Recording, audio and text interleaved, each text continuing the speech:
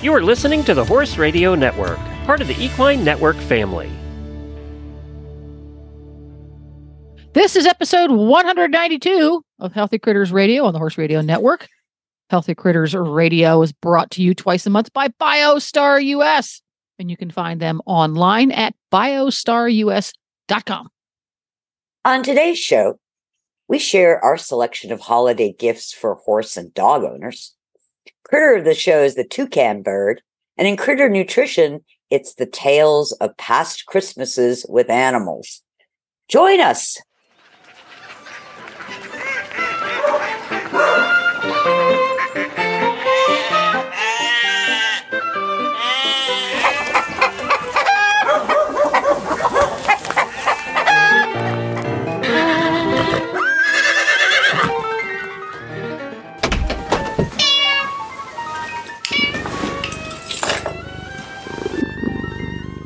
I'm Coach Jen.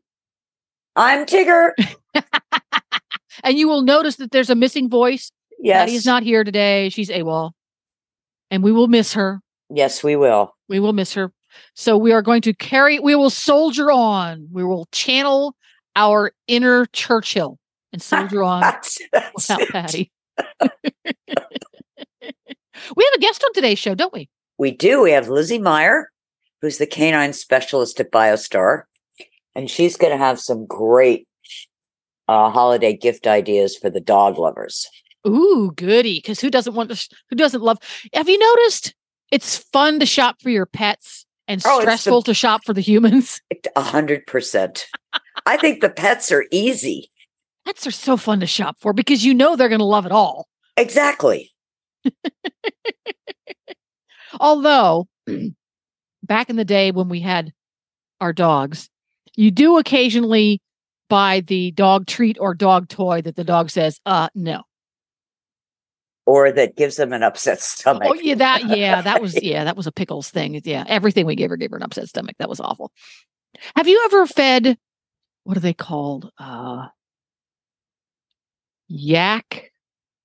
Chews, yep. Yak. It's like a hard cheese-like stuff? Yep, it's a yak cheese. Have you ever used those?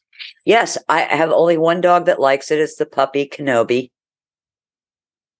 And he gets on well with them?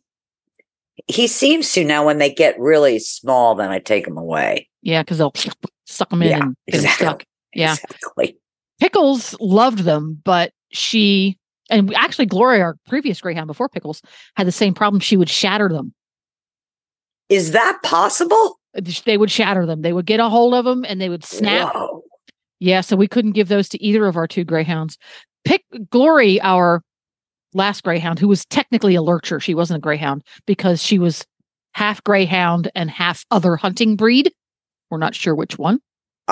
That makes her a lurcher. She was an extremely aggressive chewer when we got her. She was probably 2 years old or so. And a regular crunchy bone or a leather chew. Oh my God, I gave her leather chews. Yes, we gave her leather chews. She would destroy those in moments. Oh, and yeah. She would try to swallow the giant chunks of it. So we had a real steep learning curve because all of our other greyhounds were very gentle chewers. And we ended up getting her antlers that worked really well. Yeah, Kenobi will take an antler out of the toy box because that's where I put them. And, he'll grind on them, but they don't hold his attention very long. I don't think the antler has much. They don't smell anything and they don't taste anything. I think that's the hard part with an antler. Yeah. I think if you have a dog that is chews because they like to consume, but also chews because they're stressed, probably antlers are more appealing because all of our greyhounds universally, they can be aggressive chewers, but whatever they're chewing, it's because they want to eat it and swallow it as quickly as possible. Yeah. So greyhounds are, at least in our experience, are big swallowers. Everything goes down whole. As a matter of fact, Pickles ate a glove. I remember that. She found herself a leather work glove and consumed it. Oh. Yes. She had torn off a couple of the fingers, and I only knew this happened because there was one finger left, So I got to experience the instant effects of giving your dog peroxide. Yep. Makes them throw up. Instantaneously. But it was either that or haul her off to the vet and spend a few $1,000s, and she had literally just eaten it. So out it went. This is such an interesting conversation. Look where we've gone. Throwing up, vomiting dogs. Just a day in the life of a dog owner. A day in the life of a dog owner, is it not? Hey, I want to give a shout out to something. Yeah. A friend of mine sent me, has nothing to do with dogs. This is for the human critter. Mm-hmm. Sent me a gift package today. Yeah. And she had told me ahead of time, as soon as it arrives, open it. Da, da, da. It's from a company called Cold Hollow Cider Mill. And they're in Vermont. And it included this half gallon of apple cider. Now, I really like apple cider, but generally the apple cider that you get in a grocery store just isn't up to snuff. It's frequently pasteurized, so it's kind of blah. Yeah. This is the most delicious cider. I'm on my second cup. Ooh, look at you. And it just arrived at 4:00 this afternoon. Interesting. But, it is. And they have a marvelous catalog of, I listen to this now. The foodie shouldn't be so fascinated, but they have donuts. I just saw that. I want the donuts. Infused with fresh cider. Can I have 4 dozen, please? They have a 4 dozen button. Oh, that's lovely. So, that's a great gift idea. Great gift idea for the human. Absolutely. And I'm at the point where I would rather have a food item as a gift, really, than, a tchotchke or. Well, you have to have a place to put things, and I've come to that same realization in that a consumable gift can be really lovely because you can consume it and enjoy it and think of the person who gave it to you. But Absolutely. then you don't have to figure out where to put it. Feel guilty about regifting it, dust it. Or dusting it. Yes.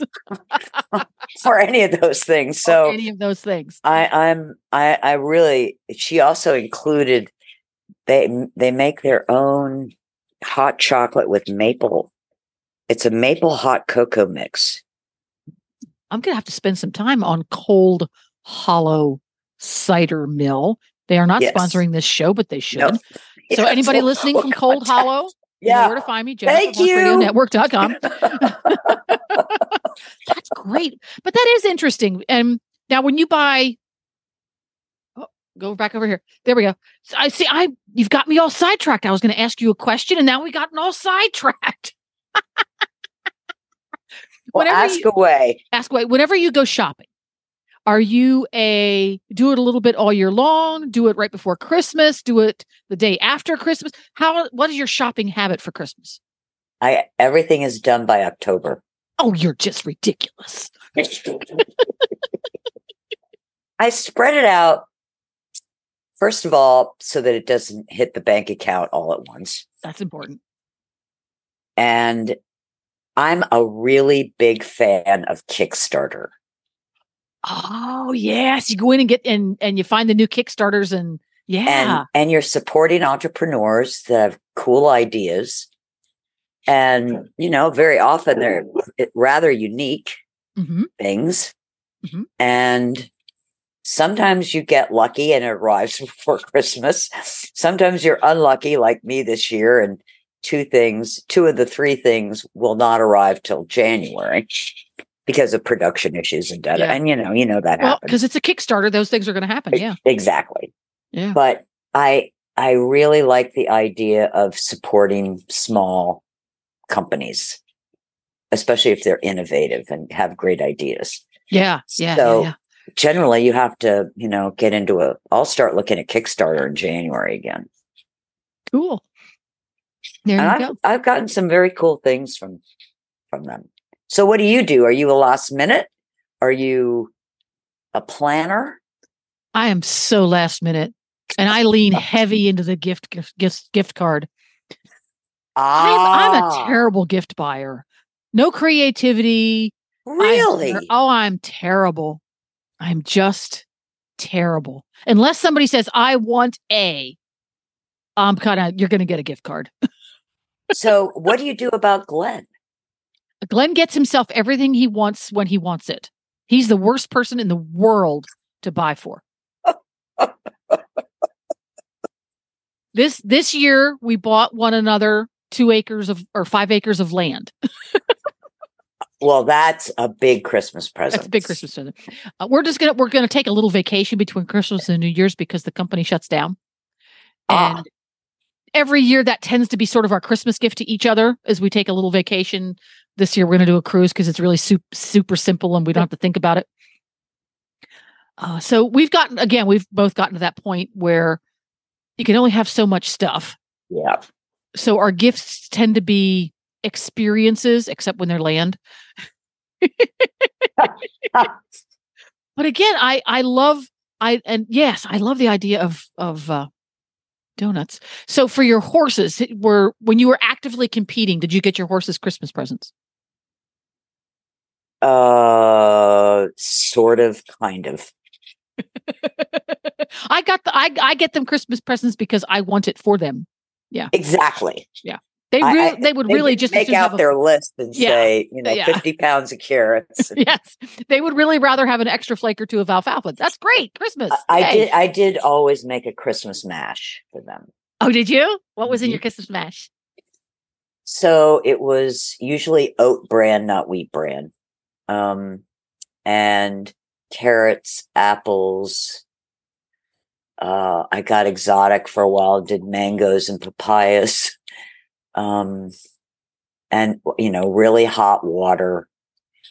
I don't remember adding any sugar because I added blueberries. Oh, really? I didn't know horses could have blueberries. Oh, they love them. I didn't know.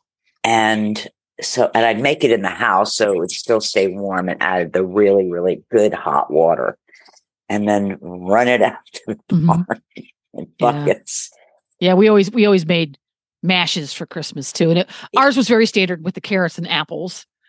That was pretty much the standard thing. And the dieting horses in the barn, which were most of mine, would get a tablespoon of sweet feed. That was the special treat. Oh God. A friend of mine puts peppermints in. Oh yeah, peppermints. I didn't do the peppermints because they tended to melt. Yes, I did not put peppermints in, but in retrospect, I kind of think, oh, that would have been fun. Add some peppermints. Peppermints were not a big deal. They weren't. In our barn, that we were more of a carrot and apple. Carrot, apple, and sugar cubes. We did sugar cubes occasionally. Yeah, occasionally. But it was more than likely either a carrot or an apple, or most likely the core of the apple or the end of the carrot, because sure. I ate the rest. Yes. And I had a couple horses. I grew carrots for several years in the garden. And some hated the greens, and others were like, give me the green. I'll eat the greens before I eat the carrot. Interesting. Uh-huh. Yeah. And greens are kind of bitter. Yeah. They're not sweet. Yeah. Interesting. The horses are funny. I've had horses that I've taken care of that would only eat one species of apple. Wow. Yes. We had one that we took care of, Shiloh's Market. Freddie was his name. He would eat Rome apples and only Rome apples. Oh my God. Red Delicious? Nope. Golden Delicious? Wow. No nope. McIntosh? No McIntosh. No Granny Smith. Had to be a Rome apple. Unbelievable. Yeah. And I developed a real affection for Rome apples because the owner would bring over bushels of seconds from the local orchard. So we'd have bushels of Rome apples in the tack room. And I was a poor farm person working for 25 cents an hour. So I ate a lot of those Rome apples. And I like them to this day, but they're harder to find. I think they've gone out of style. It's really hard to find a Rome apple. I bet you'd find them in New York State because that's really where they came from. Florida's not a great food state. Yeah, no. We import everything. We don't even grow oranges here anymore. So everything has to come in from elsewhere. And you do grow tomatoes, though. We do grow tomatoes and strawberries. Yeah. Yeah. So when they're in season, we get to have those. But other than that, everything comes from elsewhere. So we pretty much get galas and reds and red, green, delicious. Not even green, the yellow delicious, even red delicious, gala. That's about it. Wow. Fuji. We'll get some Fujis. Yeah, I do like Fuji. Yeah. Yeah. I like gala better than Fuji. I was real big on Fujis and now I'm on the gala. But anyhow, I digress about apples. But before we get too far into apples and things like that, we need to have Lizzie come on and chit chat about gifts. Because, hello, it's the season.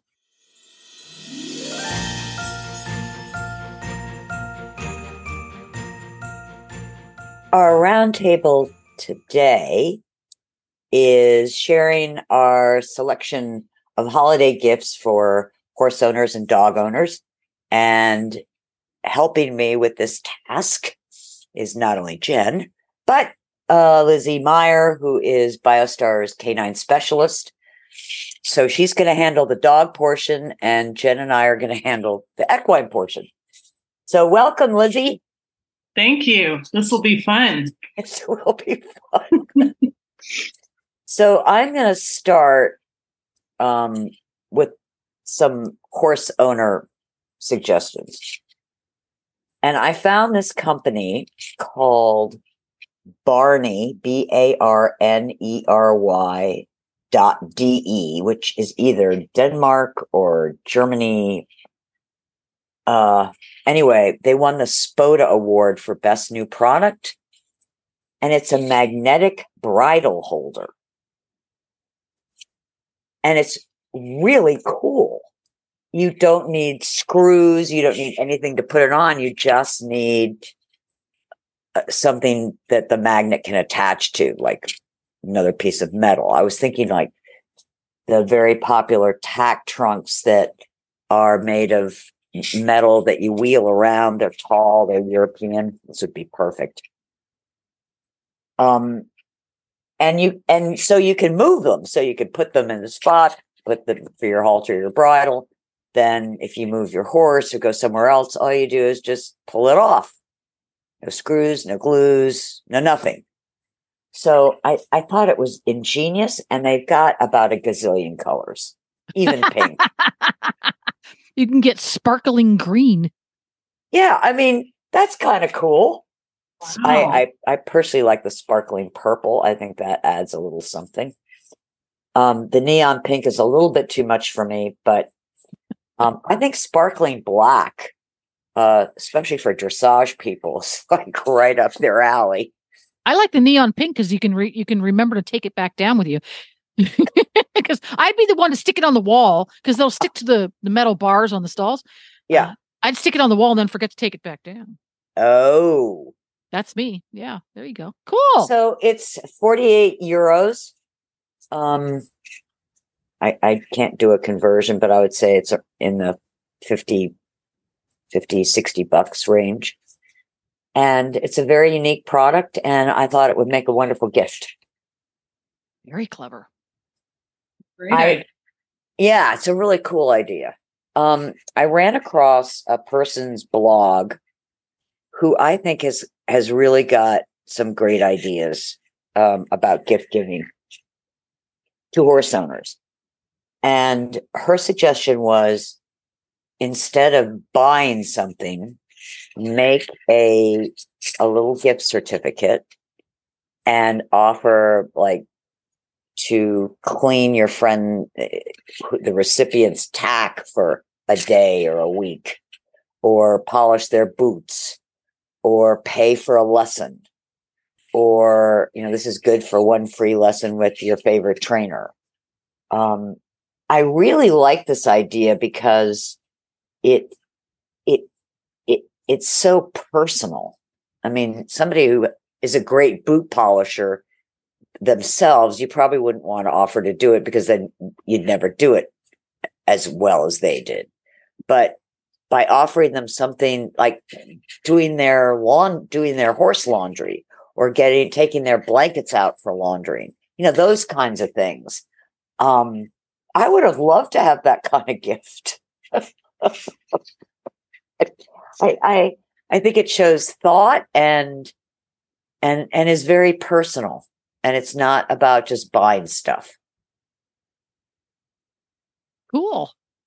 Very creative. Yeah, she's a better gift giver than I am. Yeah. Who is? You are.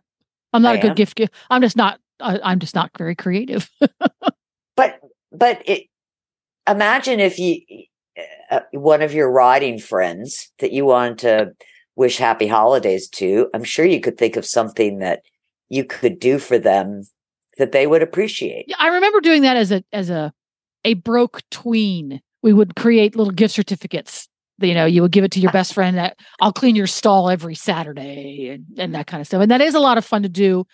And so very, very welcome. For example, you give them a gift certificate on pick a holiday that you'll do the barn chores for them. And stuff like that. Yeah. That's so appreciated. And it's so appreciated. It's really fun to create now that you have all these nifty online tools. You can create really fun little gift certificates too. Oh yeah. So I thought those were really great ideas. Do you have anything, Jen, on the horse side, a cool product? Subscriptions to online education sources. Ooh. There are many, many, many, many reputable trainers out there who have online content that's behind a paywall. That's true. And it's been my experience that the paywall is usually pretty low. It's, $25 or less for a significant amount of material. So that's a great one. Another one might be to pay for an audit at a clinic. Maybe your friend, somebody that's on your list has always wanted to go to a clinic with X, Y, or Z. Well, maybe your budget doesn't stretch to riding the clinic, but you can get them the auditor ticket because you can learn a whole lot. Great idea. Auditing. Yep. There you go. You can get them a gallon of liquid coconut oil because it is the second most useful thing on God's green earth after petroleum. That is for sure. That is for sure. 101 uses. Number one use, 101 uses. Something I have fallen in love with recently are, and this happened during COVID, the little canisters of antibacterial wipes that you get for cleaning countertops and surfaces.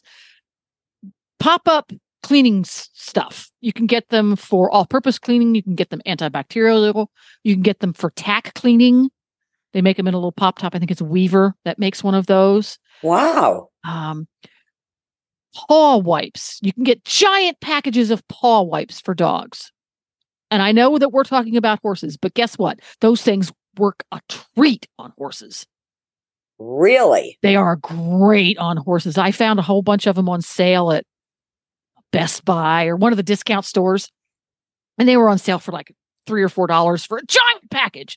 So I got myself several of those, and I am totally in love because especially in the wintertime, if you have a horse who isn't clipped, you curry the horse, you brush the horse still looks and feels filthy. Icky. Yeah. Icky. And that wipe, particularly where the tack is going to be, you can wipe it off and it helps to take that layer of dirt off the hair. So you're not taking dirt and grinding into the hair even more. And after you're done riding, if washing the horse off is not an option, which is often the case, especially in wintertime, they're super handy for cleaning them up after they cool off. It even gets some of the dirt out of their tail. So keep an eye out for sales on paw wipes. They come in giant packages. They are da bomb. If you are clever and crafty, you can make your own. There are 1,000,001 recipes online for DIY wipes, baby wipes. I use the ones that are listed as a baby wipe recipe. Super simple. They usually have 3 or 4 ingredients. And you can get yourself the You can buy the cardboard box of, they call it a box of rags, but they're not rags. They're usually super duper paper towels. You get that big box and it has a dispenser in it. All you do is open the box, take the lump of towels out, set it aside, put a sturdy plastic bag in the box. Now put the towels back in the box and then tape the box back shut again. And then you put your liquid recipe, whatever you picked out, you pour it in there and voila, you have a dispenser. Yeah. Oh, that's very cool. Very handy. If you're a recycler, you can do the exact same thing with towels. You can buy bulk rags, and they're just basically about the size of a hand towel baby. But they're a really inexpensive, lumpy, rough cotton that you would see cleaning people use like at a hotel or something. You can buy big packs of those. You put them in a big Tupperware. You put your cleaning stuff in there. You use it up till it's gross. You throw it in the laundry. When they're all dirty, you throw them in the washing machine, wash them, and do it again. And then you don't have to throw them away. That is a great tip. Ta-da! And it would be cool if you're going to give that as a gift. You just make a nice little card with the recipe. So it can be refilled, and it's easy, simple stuff. It'll be baby oil and witch hazel and lavender oil and or white vinegar, depending on the recipe you use. So it's really easy stuff, inexpensive. And if you make smaller containers of it with like a shoebox size Tupperware and half a dozen or so rags inside of it, really inexpensive way to make a whole bunch of gifts. That's very cool. Ta-da! Lizzie, what have you got for the dog owners? I've some of these double for cats too. Oh, goody. Cool. Which is a bonus. So I've got kind of a selection because it can be hard to find a great gift for a dog person that kind of has a lot of stuff already, or their dog is kind of well outfitted to begin with. And I would say I love enrichment toys. And I think this is a great opportunity to introduce someone to the Westpaw Topple, which is an enrichment toy that you can stuff with a variety of different foods. Their website has a million ideas, but it gives the dog something to do. They can be frozen. They're dishwasher safe on the upper rack. And if your dog likes them, you can basically bank them in the freezer and always have something ready to go if you have one of these brainiac dogs that just needs a job while you're working on something. So this is like a gift of peace, essentially. I don't think I could make it through Aussie adolescent or juvenile or puppyhood without a freezer full of topples and different licky mat type devices. So I'm a fan of the topples. Their website's great. And then I also am a sucker for something called the Mine Pet Platter. And the Mine Pet Platter, again, has a great, well thought out website that it's basically like it's a cellulose material. It looks like a cutting board shaped like a dog bone with lots of little scoops and ridges and little valleys in it around the edge. And the idea is that the dog gets to eat in a less stressful way. There's a whole description on the website how this works. I will not get into that right now, but they actually lower stress for dogs. And they also, I have discovered they do freeze well, with different, spreadable treats in there is like a big licking enrichment mat. But I do like feeding off of them. They're dishwasher safe. You can feed all kinds of food off of them. And it puts the dog in a more correct posture that's more relaxing when they're eating. It's very cool. Can you explain why it's better to use a mine mat than a bowl, a food bowl? Yes, the website does the best job, but my understanding is that, first of all, when the dog's nose is in the bowl, first of all, it's hearing lots of noise because there's always clinking on the floor. It limits their vision also because they're kind of in tunnel vision looking down at the bowl, and they're having to scoop with their jaw and their tongue along the edges of the bowl versus on something flat that has texture to it. Mm-hmm. And the platter type feeder allows the dog, like, you don't want to put this in the corner of the kitchen. You want to put this in more of a wide open space because the dog in nature will put its head down on whatever it's eating, and it will kind of walk a circle around it. If you can imagine them, eating prey, they'll kind of wander around it, or they'll kind of pivot around it. And they can also see 360 degrees because their head is not in something or partially in something. So this decreases stress, and also their spine elongates. They don't have all this tension in their neck. Their posture is much less stressed than eating out of a bowl. And truth be told, I did not believe this when I got one a few years ago. I kind of thought, I need to see this to believe it. And feeding multiple dogs, I will say this has definitely taken a lot of stress out of feeding time. I just spread them out. Nobody's in a corner. And they can also self-select. So you can put, whatever you feed, if you're feeding something different, you can put, components in one corner, or you can, spread something out in another area, or you can kind of see, what does your dog really want to eat? Because I think a lot of us just get in the habit of just mixing up a bunch of stuff in a bowl, and they don't really have much of a say in what they're eating or not. They can either eat it, be picky, or not eat it at all. Right. Right. But on the platter, it's pretty cool because you get to see, well, he really likes this type of food, or if you're doing like homemade or raw or something, they like this part, but not this part. So it gives you information, which I think is cool. And that also kind of honors the dog being able to self-select to a degree. So I like them for a lot of reasons. And I think, Carol Smeha, she's the owner. She's got a whole description of exactly why she's designed it this way, with the different scoops in the middle of the bone shape, and with the specific like trough around the perimeter, and what that simulates for the dog. And the colors are colors that dogs can see. And if you're feeding multiple dogs, they actually can identify the color that is their plate, which gives them a sense of security. It's pretty cool. It's a little out there. Go to the website. That's my best advice. I'm not the expert in the pet platter, but I really like them.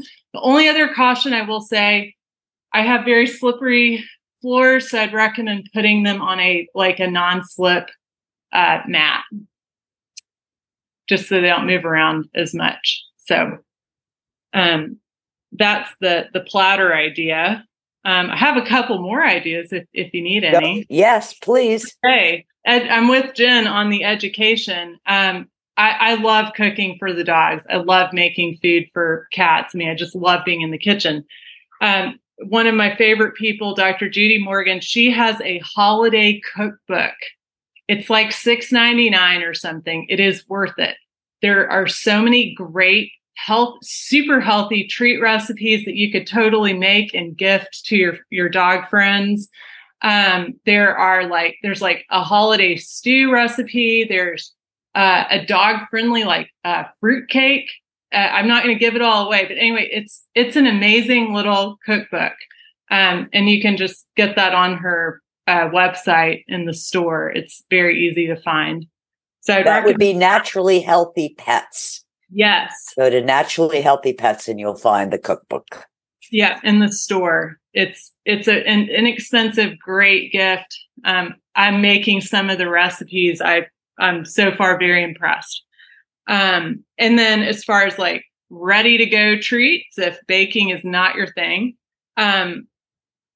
our treats, so the Dog Star dehydrated, beef liver treats. I think those are always a good gift. If the dog is sensitive to beef or flax, which does happen, I like Farmhounds.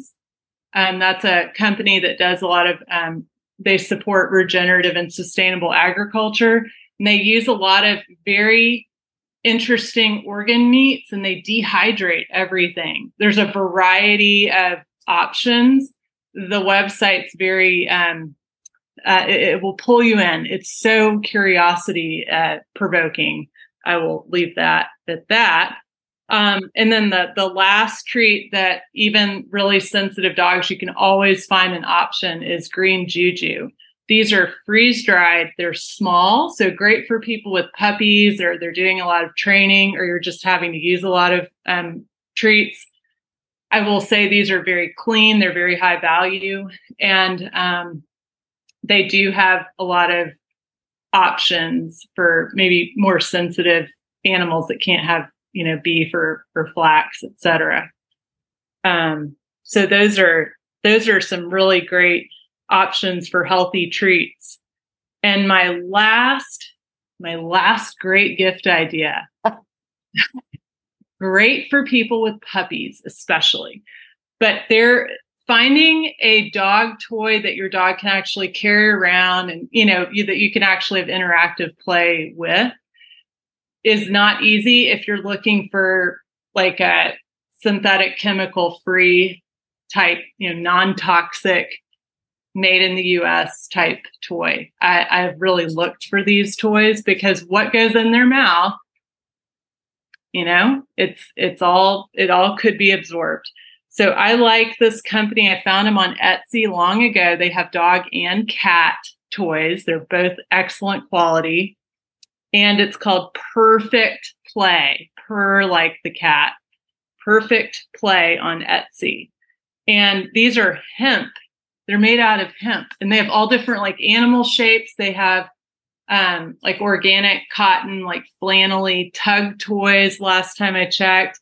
They have some that have catnip. And some that are wool, but they don't use any gross chemicals. The store owner's wonderful. She's actually helped me a few times over the years. And I know there are a lot of cat people that have a hard time finding clean cat toys, and can definitely find them at this place. Yeah, and clean cat toys is even harder than clean dog toys. I think right there. Yeah. Harder. And I think she's got some with organic catnip, which is great. So I would recommend her store. And that's the best I've got. Oh, those are great, Lizzie. Thanks. You're welcome.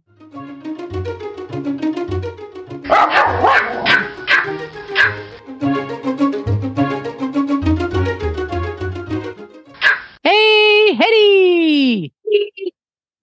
Hello. Hello. What up? What up?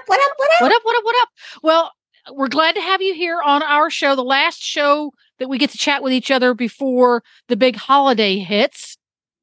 Oh. Glenn and I went to a concert the other night, a holiday concert, and that got me thinking. Some dogs like to sing along when their servants play music in the house. Do you like to sing along? Well, first of all, I'm a little bit shocked that Glenn was allowed in a public event. Did they require that he be silent? It was in the evening, so he was very sleepy. Okay. Well, yes. So he behaved himself. Yes. Okay. Yes. Well, either way, I tend to do more of my contributions in the car. So when you like to sing along with the car music. Yeah. Mm-hmm. When the human is tired, she has a habit of playing music very loudly and singing along. Sometimes she does not even play the music. She just sings her songs. Ooh. And I contribute to that. You contribute to that. Do you have a particular style of music that you prefer to sing to? I'm an excellent accompanist to the Bruce Springsteen. Oh, you're a real fan of Springsteen, are you? The boss. Oh, very interesting. Do you care at all to sing with holiday Christmas carols? I do a stunning rendition of Silent Night, which I think is apropos. Appropriate. Would you be willing to do maybe just one verse for us? Oh, for sure. Please do. Silent night. Oh, night. Oh, it's cold. All is right. Is that enough for you? That was beautiful. Jesus. I know. I'm excellent at singing. Thank you very much. That was quite lovely. Now, the other question we have for you today, since we're talking a lot about gifts for the servants of dogs and cats, we're going to flip it around a little bit. What would you like to get for your servant for Christmas? A job?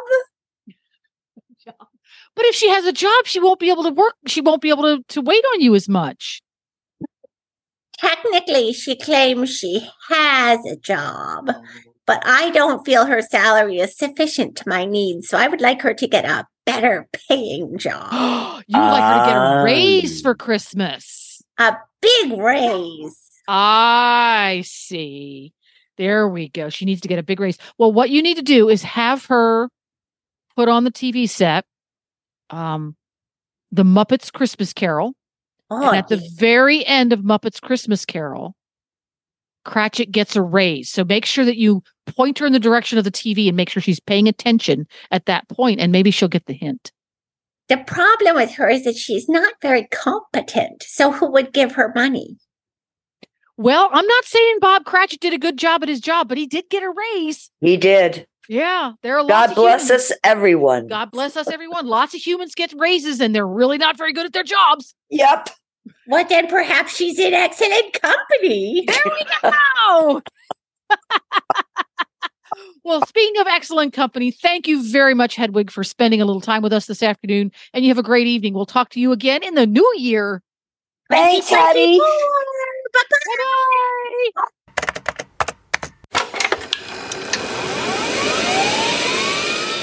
The critter of the show today is the toucan, one of my absolutely favorite birds. I think I fell in love with it when I was a little kid. It might have something to do with Fruit Loops. But anyway, I just think they're marvelously cool looking birds.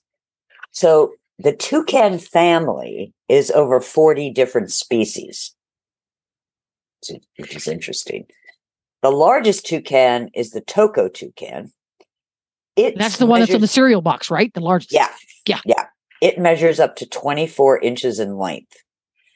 Now, the smallest toucan is a toucanette. Of course it is. Oh my gosh. And it measures 12.5 inches in length. The toucan's large, colorful bills can be 4 times the size of their head. Wow. I know. They use their beak to reach food far out on branches or deep into tree cavities.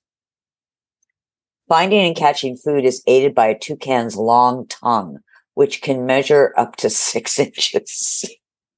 Wow. Aside from gathering food, their infamous beak may be used to attract potential mates and scare away predators. A toucan's colorful feathers provide camouflage in their tropical habitat, where they are able to blend in with colorful plants and vegetation. They are more often to find sitting in trees than flying. They rarely spend any time on the ground in the tropical forest. They're primarily frutivores, meaning they feed mostly on raw fruits or succulent fruit-like produce of plants, such as roots, shoots, nuts, and seeds. They begin their day with early morning visits to fruiting trees in their home area before making longer journeys in search of new fruit sites. They're also known to catch insects, small reptiles, bird eggs, and fish. Their large bill has serrated edges, which can help them catch, grasp, and even skin whatever they might be eating. They can peel their own oranges. Yes! Toucans can be found high in the rainforest canopies, and they rarely make trips to the forest floor.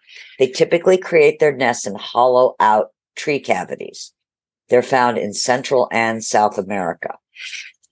They are thought to be monogamous at least through the breeding season. A female lays 1 to 5 eggs.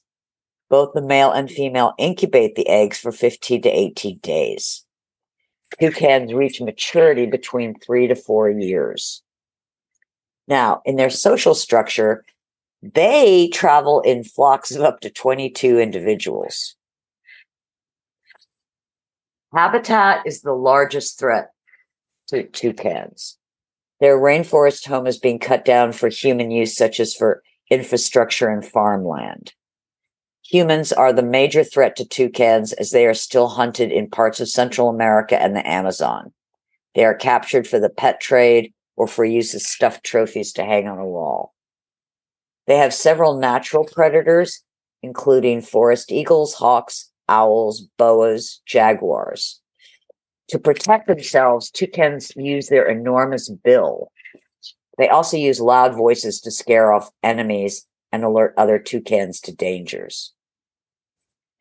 Now, because I find toucans so adorable, I wanted to look up what it's like to own a toucan. Oh, this ought to be good. Okay, so hand-raised babies that are well socialized make charming, affectionate pets, whereas wild toucans are very challenging to tame. Toucans require a large horizontal cage with lots of perches, as they are very active, curious, and enjoy hopping from perch to perch. Their bill is both powerful and gentle. These birds will entertain themselves by throwing and catching toys and food at the end of their beaks with the greatest of ease. Now, toucans eat a large volume of moist food and are rather messy birds. They have frequent loose and often projectile droppings that may render them less than desirable pets. They do not talk or sing and are only vocal when they want attention or are hungry. They have a pleasant rattle-like tremolo when happy or content. They can be aggressive with other birds and are known to occasionally kill and eat smaller species like canaries and finches. So, based on that, I will not be getting a toucan anytime in the future. I think toucans are best viewed in the wild. They're just there. Yeah, they need to be viewed in the wild. And I just think they are just the most adorable bird. They're so, for me, they're incredibly crazy, cool, colorful. Yes. But because their shape is it's so unique. I love watching them because they look like something from a different planet. Yes, exactly. That's my favorite. And of course, the fact that they're on a Fruit Loop box. I'm sorry, Fruit Loops were one of my favorite cereals growing up. Me too. Loved Fruit Loops. There we go.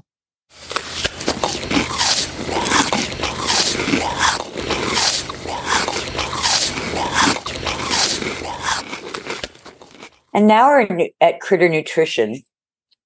And I'm going to share tales of past Christmases with animals, which I call the Ghosts of Christmas Past.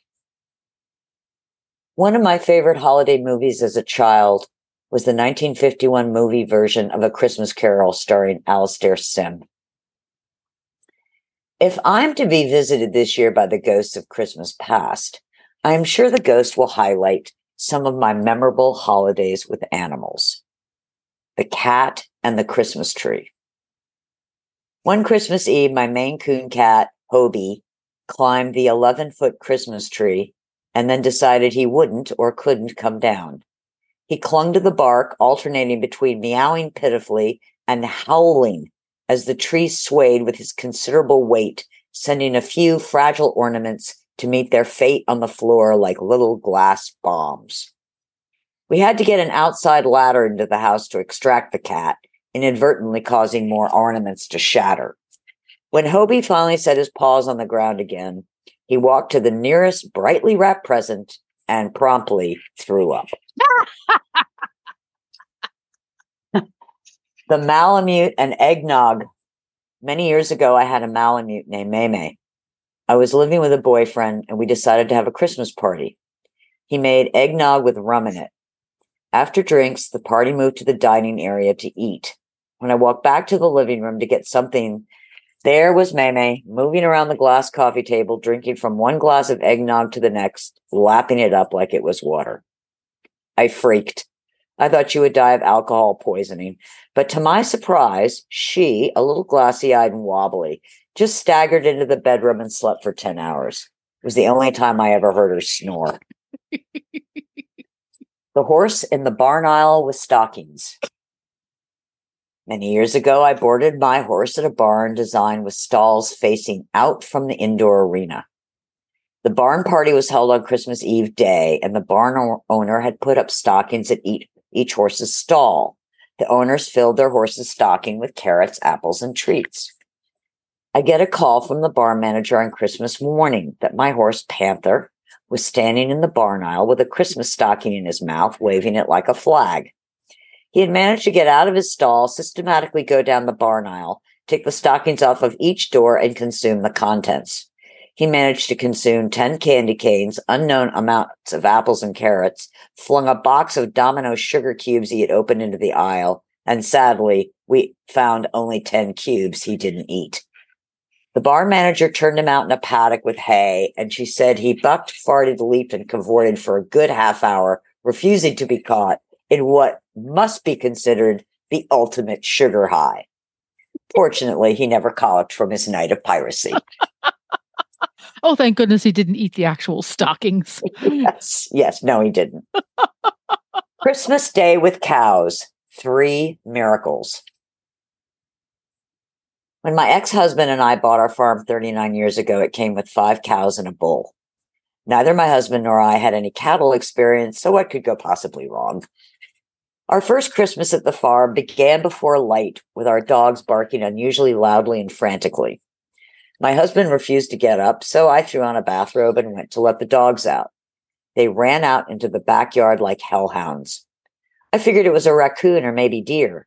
We had house guests, my husband's brother and his wife Elaine from Atlanta. The barking had woken them up, and I assured them they could go back to sleep. I headed for the kitchen to make coffee. Then I heard it. A moo right by the kitchen window. It was still dark. Oh, crap. Did the cows get out? I threw a coat on, jammed my feet into my trusty bean boots, found a flashlight, and headed outside. Mind you, I'm still in my nightgown. There they were, 5 cows, and somewhere in the dark shadows, 1 bull. The dogs had stirred the cows up, and I was waving my arms frantically, trying to get the cows out of the backyard and shoo them to the pasture. It didn't go well. Couldn't put the dogs back in the house because their racket in the house would raise the dead. I managed to get the dogs to come with me to the barn to get a bucket of feed. Did I say it was cold? In the teens. Did I have gloves on? No. As soon as I turned on the lights, the horses started grumbling for their breakfast. So there was a chorus of barks, neighs, and moos, and then the rooster started crowing.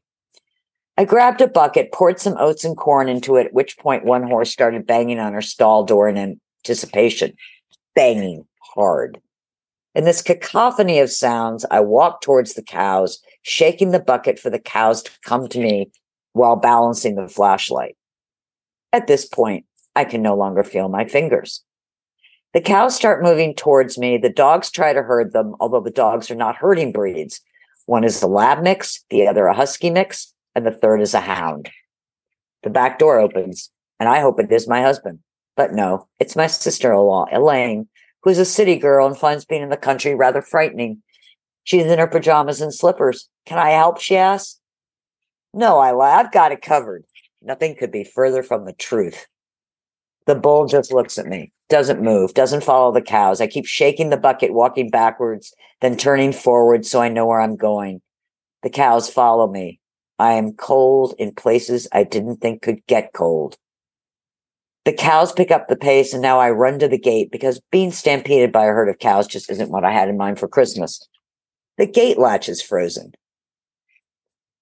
I reach into my pockets and pull out a Swiss Army knife, several sugar cubes, hay bale twine, and a hoof pick. I throw the cows some feed, beat that latch gate within an inch of its life with a hoof pick, and by some Christmas miracle, it unlocks. I scatter the feed inside the pasture, and the cows willingly come through and start eating. But where is the bull? The bull is munching on some 19th century boxwood bushes, tall as trees, planted not long after the farm was established in 1823. The dogs zero in on the bull. He charges the husky, taking a portion of the boxwood with him. The husky is quick and evades the bull.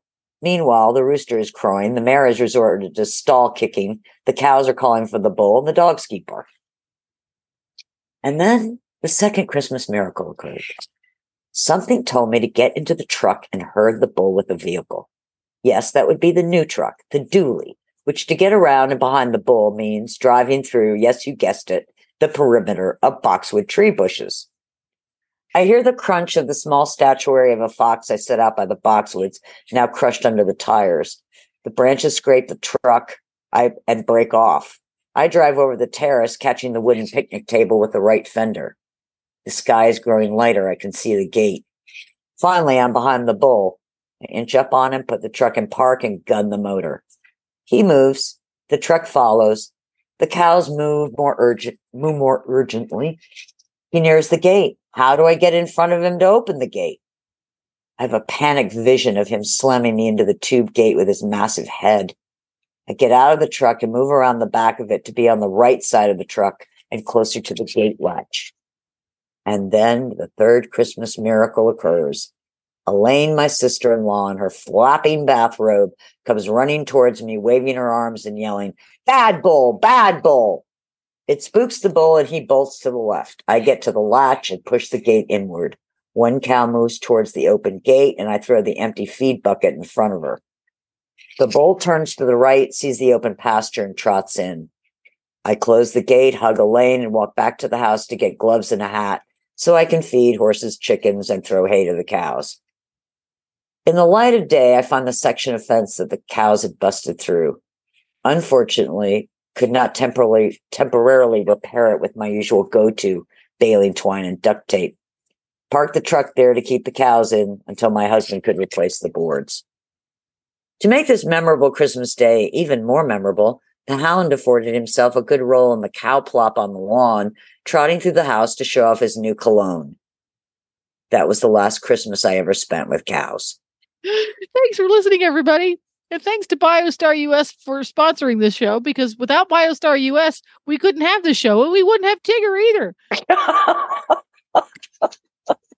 For our second episode this month, which posts along about the 25th of December, probably a little early, we are going to gather together our favorite little bits and bobs from past Radiothon appearances by Tigger, Patty, Hedwig, and their guests.